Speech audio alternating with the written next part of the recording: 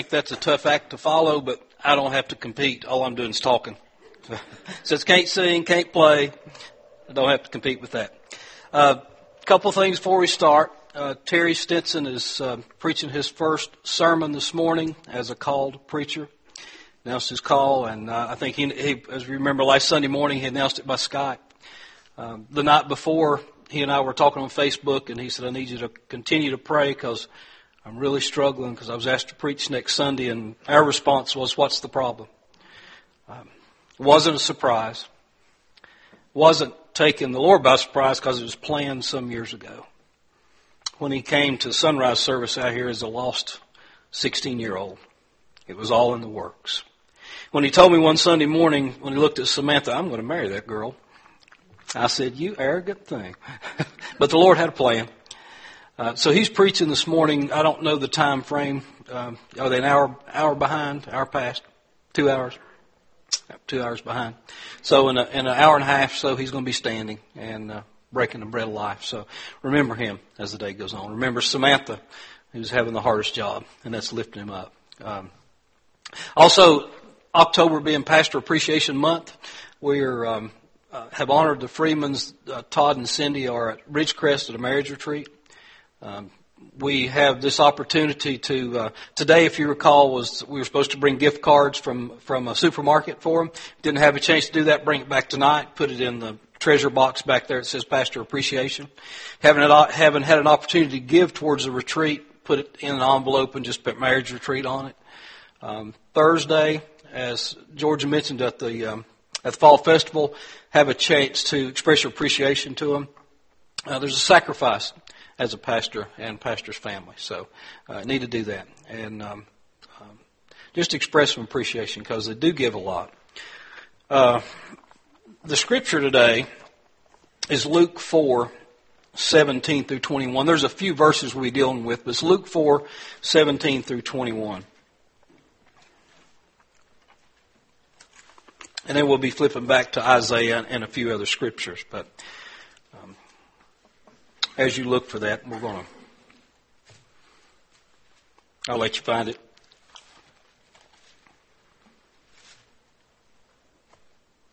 And when you do, if you would rise in honor of God's word, please. We'll read this and then we'll have prayer. The scroll of the prophet Isaiah was handed to him. Unrolling it, he found the place where it's written, the Spirit of the Lord is on me, because He has anointed me to preach good news to the poor. He has sent me to proclaim freedom for the prisoners and recovery of sight for the blind, to release the oppressed, to proclaim the year of the Lord's favor. Let's pray. Master, you're gracious. And Father, I look back in the Old Testament, you used a donkey to speak for you, so I have to trust you to use me this morning. I pray, Father, that you'll speak truth, that your words and not mine will come out, and that, Father, you alone will be seen and not me. We love you. And we're here because you're faithful. We're here because you're trustworthy. And Father, I lift Terry to you this morning as he starts a new adventure. As he starts his new call, Father, that you've called him out for. Father, I pray as he speaks this morning, his topic is where he's come from to where he is now. And I pray, Father, that it'll always point to you. And I pray for his sweet wife as she stands by him. And she lifts him up and as she encourages him. Now, Father, they're in your hands just as we are. And I thank you that you're God in Belize and you're God in Bristol. And I thank you, Father, that you guide services in Belize and in Bristol. And I thank you that you forgive in Belize and you forgive in Bristol. And you save in Belize. And you can still save in Bristol. Come, Holy Spirit. Fill us. And use us and give us the joy, Father, of your salvation. Because we're yours, we're bought, we're paid for. And you give us life abundant. We pray this in the strong name of Jesus, who's our rock and our Redeemer. And the one we run to. Amen. Amen. May be seated. Get the picture when Jesus walked into the synagogue. And it says in the book Luke a little more. It says he went into the synagogue as his custom was as he was growing up. This was his home church, if you will. This is where he grew up as a kid, and he was probably one of those who was drugged to church, you think? You know, a lot of us say that we went to church because we were drugged there. I don't think Christ had that issue. I think he was very willing to go to his Father's house. But he was there every time it was available. So it says in there, he went into the synagogue as was his custom as he was growing up. Now, just this, at first reading, you can just take this too lightly. When you say the scroll of the prophet Isaiah was handed to him, unrolling it, he found the place where it's written.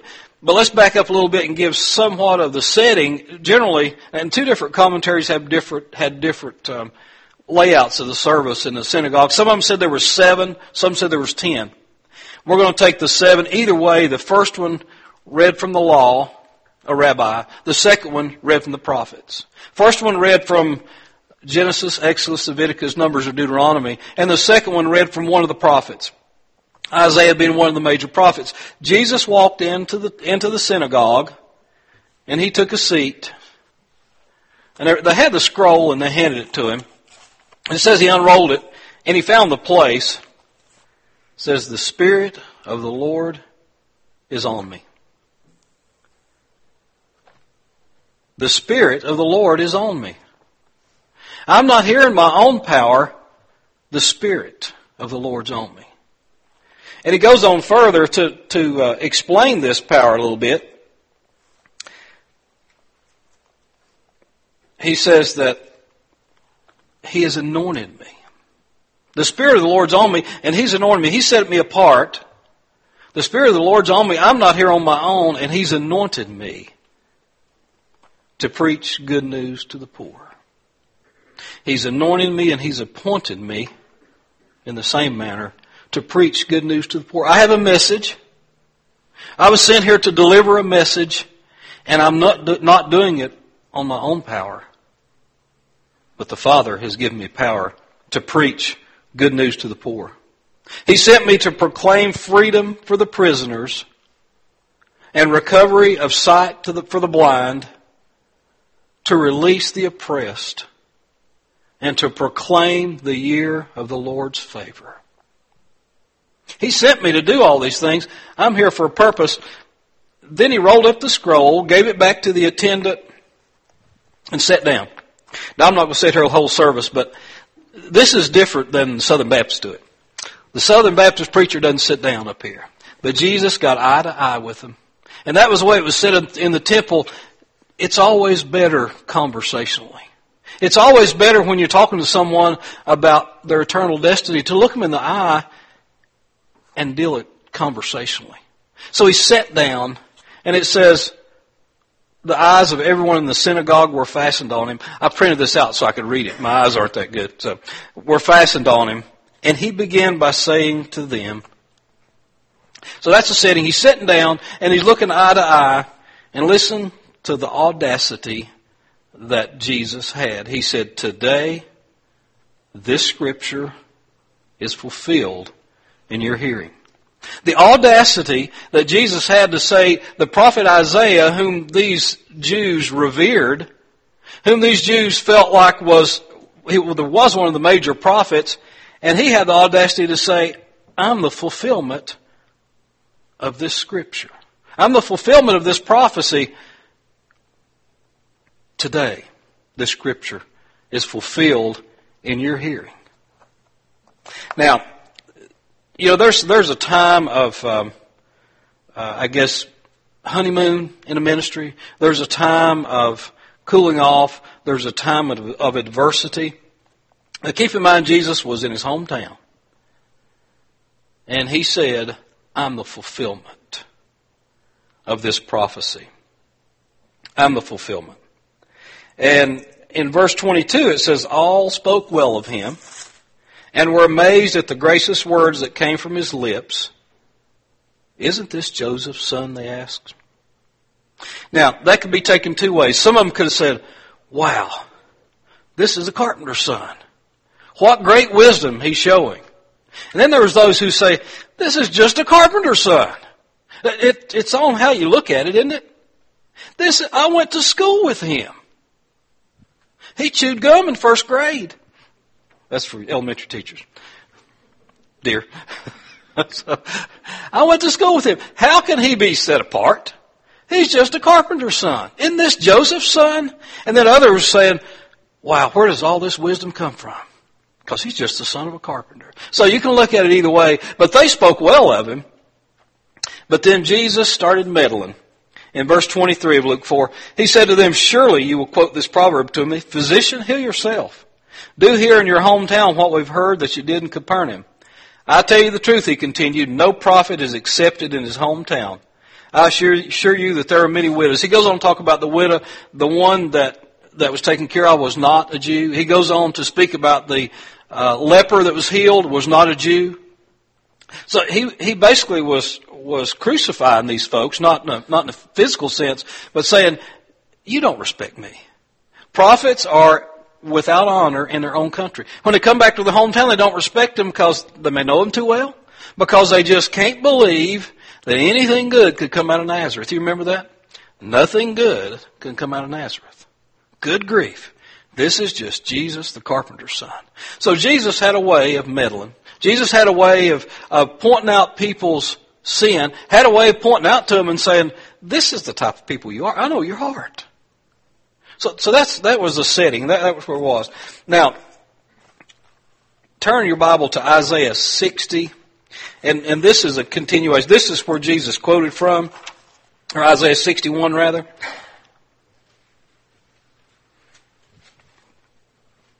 And I'm going to read verse 1 again, and you'll see the similarity. It's almost word for word. Isaiah 61, verse 1 and 2. The Spirit of the Sovereign Lord is on me, because the Lord has anointed me to preach good news to the poor. He sent me to bind up the brokenhearted, to proclaim freedom for the captives, and release from darkness for the prisoners, to proclaim the year of the Lord's favor. And I'm going to stop there. That was what he was quoting first. Now, everything there was positive in this prophecy. Everything was positive. He said, I've come here to preach the good news to the poor, to bind up the brokenhearted, to proclaim freedom for the captives, and release from darkness for the prisoners, to proclaim the year of the Lord's favor. It's about time. George, you can tell me, what week do we start the Advent candles? What is it? 8 weeks from... 4 weeks from Christmas? I missed it. So we're starting end of November, something, the Advent candle. We are signifying the first Advent, when he came. That's what Jesus was talking about. Here was the first Advent. I've come and I'm offering salvation to you who are bound. I'm offering freedom to you who are bound, and I'm offering good news to you who are poor in spirit. That's the first Advent. But if you see at the second part of verse 2 in Isaiah 61, he says, and the day of vengeance of our God to comfort all who mourn. He stopped at the first Advent, but when he comes again, he's going to come and he's going to execute judgment. And he's going to execute vengeance for his Father. The first part is the day of salvation, to proclaim the year of the Lord's favor. Right now, salvation's offered. Right now, you can accept it. Right now, it's free to you. Right now is the accepted day of salvation. So Jesus was talking about the first Advent, and as he sat down and he looked in the eye and he said, today, this prophecy is fulfilled in your hearing. And then he began to teach him. Today, salvation is offered. Today, salvation is free. Today, I'm paying the price. Now, first Advent, first coming, I'm paying the price. Now he goes on to say, as I read, in the day of vengeance of our God, to comfort all who mourn. This is talking about when he returns. But this next verse is such sweet literature, such sweet poetry, but more than that, it's a comfort to those who belong to him. Now he was writing to the nation of Israel, but listen to this. And provide for those who grieve in Zion, listen to this, to bestow on them a crown of beauty instead of ashes. Now that was spiritually speaking, for repentance, they would put ashes on them, and they would weep, and they would mourn, and they would try to get forgiveness of their sins, never knowing if they did enough. But Jesus said, I'm going to give you a crown of beauty. You're going to wear a crown of beauty, a crown of forgiveness, a crown of cleansing instead of ashes. And if any of you have been around Catholics, on Ash Wednesday, they have a ash cross on their forehead. And I worked with a man at Frizzell for some years, and he and his wife were devout Catholics. And he would come in Wednesday and have ashes on his head, and we'd have an opportunity to talk about it. And of course, I'd offer him a wash rag to clean his head, so you got a spot on your head. But we just had a lot of fun because we both knew the Lord, and we could rejoice in that. But he was saying, you don't have to do that.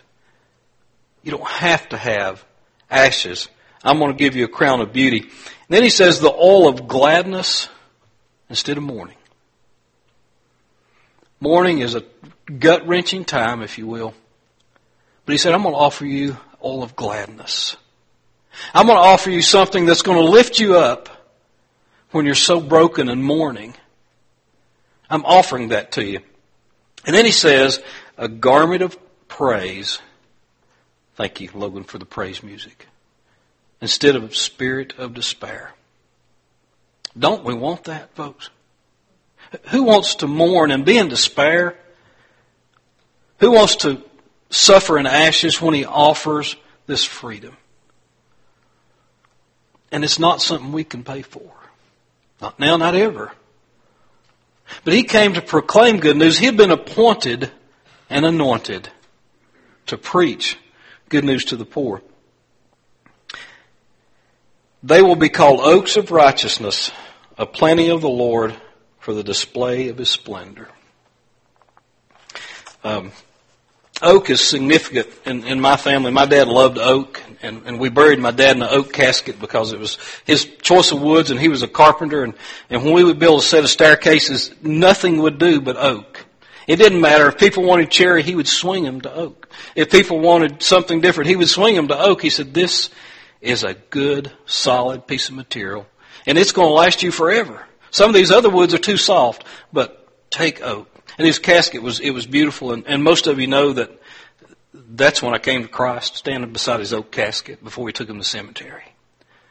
So oak is significant in my life, and as I did some studying on that, there's an oak on Johns Island down just out of South Carolina, and this oak is estimated to be 1,500 years old. A living organism, 1,500 years old. It has a drip line of 160 feet. Now, 160 feet, this part of the sanctuary is 33 feet. The new part's 33 feet. The part in between is about 45, 50 feet. Not as much as the width of this oak. Some of the limbs on this oak are 11 and a half feet around. The trunk's 25 feet, 4 inches around. And people come to it just to marvel at its age and marvel at how long it's lasted. And the limbs look grotesquely bent because they've grown so long and they grow down on the ground. But 1,500 years old. Long time before Columbus ever showed up. We're just at 400 some years now. A long time before the United States was formed, even thought about. This oak has been growing. And Sugar Hollow, we have an oak tree there that's 400 to 500 years old on Resting Tree Lane. Alan, I know you know the story, but this where the slave cemetery was under. About 212 years ago, the first slave child was buried under that tree, and it's 600 to 450. They haven't given an exact figure, but somewhere in there, a large oak tree that stood the test of time. Went through the Civil War. Oh, if those trees could talk. But Isaiah was saying that you're going to be called oaks of righteousness. Now, that may not mean anything to you, but an oak tree is significant in my life. An oak of righteousness. Something that's going to stand the test of time. Something that's going to stand the storms. Something that has roots. Something that's going to hold up against buffeting winds.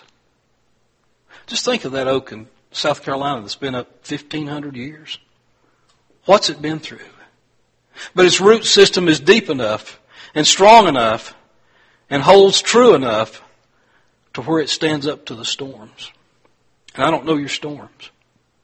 I have storms. And without roots, we're going to topple.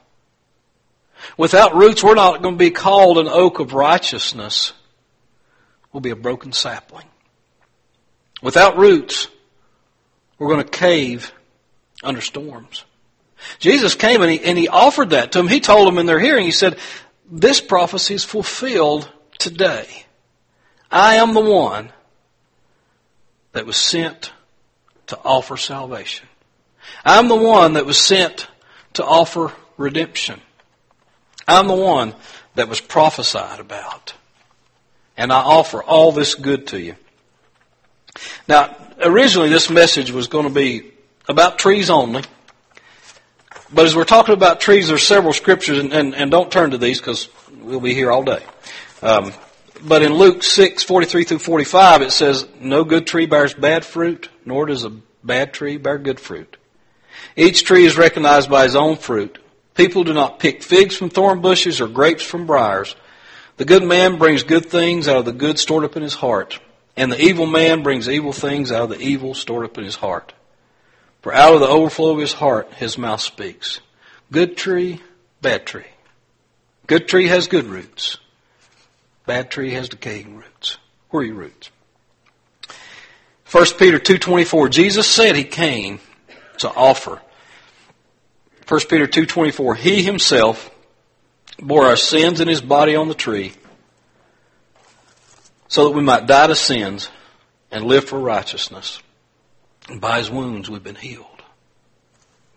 He bore our sins in his body on the tree.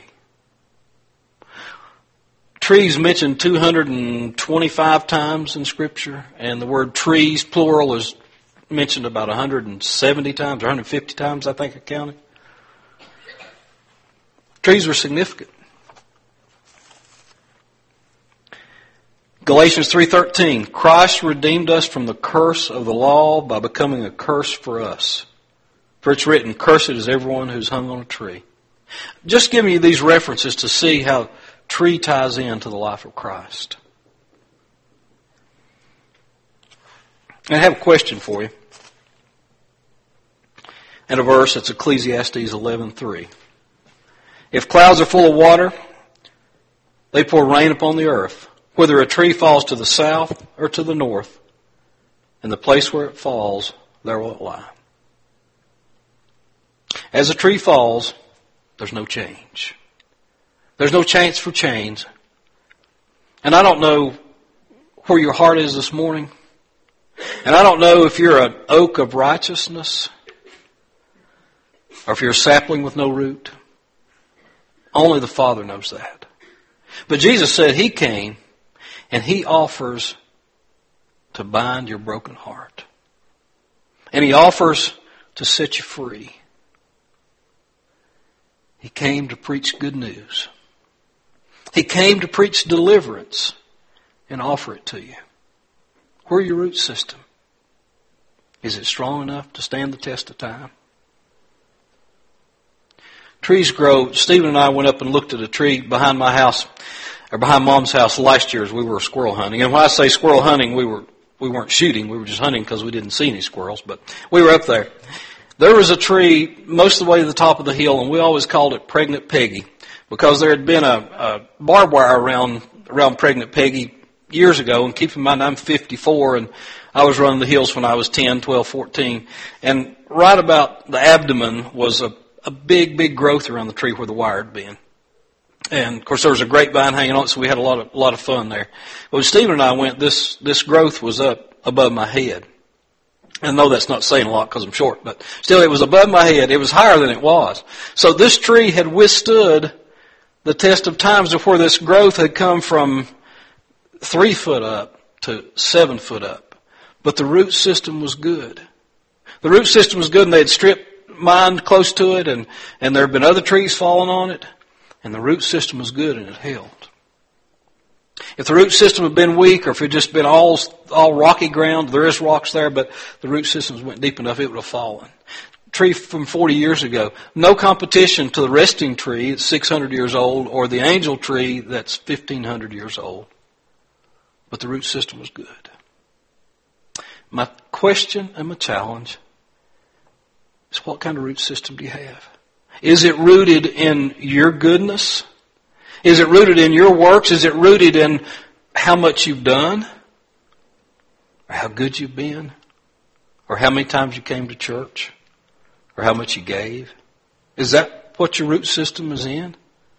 Or is it rooted in the soul of Christ, who came to set the captive free, and who came to bind up broken hearts? What's your root system grounded in? What's it grounded in? Are you an oak of righteousness? I ought to have my kids say that. When I'm gone, my dad was an oak of righteousness. It'd be a life well lived. It'd be a life worth the storms.